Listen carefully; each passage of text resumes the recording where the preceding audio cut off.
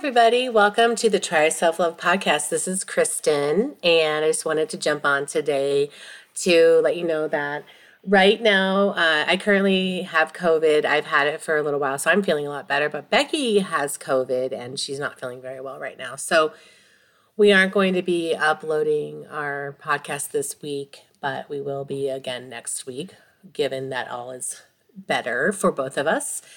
And I just wanted to say for a couple minutes how much I really appreciate our audience and our listeners, and how completely important self-love is for so many reasons in our lives. And self-love is not selfish. It is the biggest gift we can give to ourselves and to humanity in this world. And the reason is because when we have boundaries and we have unconditional love and we have self-respect and we put ourselves first in the sense of really, really loving ourselves, really being in connection with our feelings and giving ourselves permission to feel however we feel without judgment, that starts the ball rolling toward unconditional love. When we do that for ourselves, we do that for other people automatically. And in that regard, I can say self-love is not selfish, because if we are allowing others to be who they are and accept them for where they are in their lives,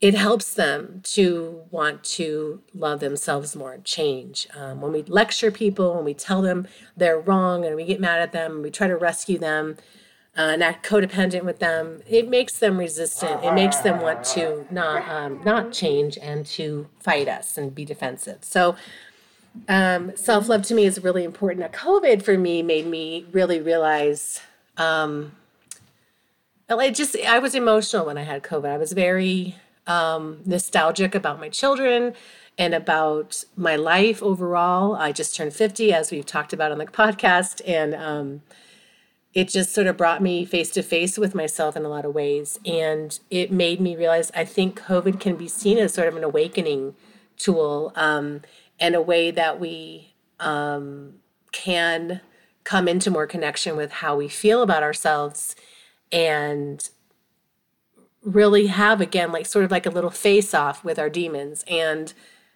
just really uncover how we're actually thinking, what we're believing about ourselves, and how we're feeling overall in life, in order to sort of purge or shed or cleanse or clear our emotional bodies, so that we are having more clarity about who we are, knowing our focus, our goals, our ambitions, our dreams and desires that much more clearly. And that really did happen for me. I was really, really in a kind of a little sad space all last week.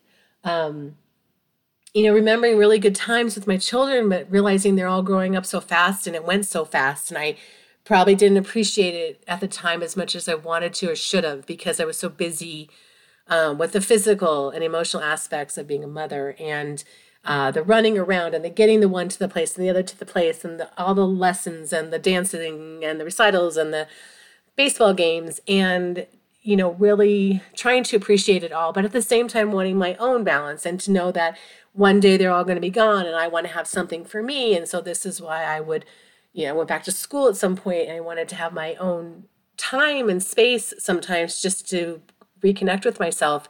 And in doing that, I lost moments with them, and that was sort of sad, but it was necessary. I really did need to have balance, or else I wouldn't have been a mom, the mom I wanted to be. I would have been pretty resentful that I had nothing to give them anymore because I was so depleted. So I needed to take time to give myself education or rest or exercise, or just, sitting there staring at the wall for a few hours while my husband took them out on a hike or something. So it's all good. It's just, COVID to me is a representation of an awakening. If we want to look at it like that. I've always seen things like this, though. I see the world in big picture. I see the connection cosmically with life and why things are happening. I think things happen for us, not to us. We've all been in victim space where we can definitely see how the world's acting against us, but it's really not, I don't believe that's true. I think that we think that way for a long time, and that's okay. It's a process. But once we realize that, I'm actually at cause for my beliefs and feelings and actions, I don't have to be jerked around by life. I can actually be the one who jerks life around.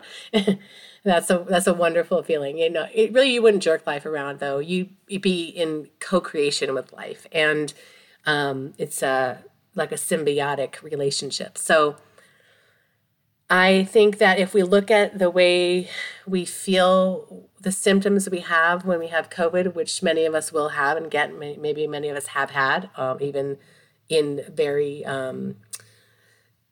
benign ways, not necessarily so extreme. When we have the time where we have to rest and we feel sick and we feel down, it's a good opportunity for us to realize maybe this down space is a restful space. Maybe it's an emotional space. Maybe I need to connect with what my body's telling me right now about what I need to do to heal it. Do I need to rest? Do I need to eat vegetables? Do I need to exercise, take a little walk? Do I need to cry? Do I need to be angry? Do I need to journal something? Do I need to speak up for myself in some way?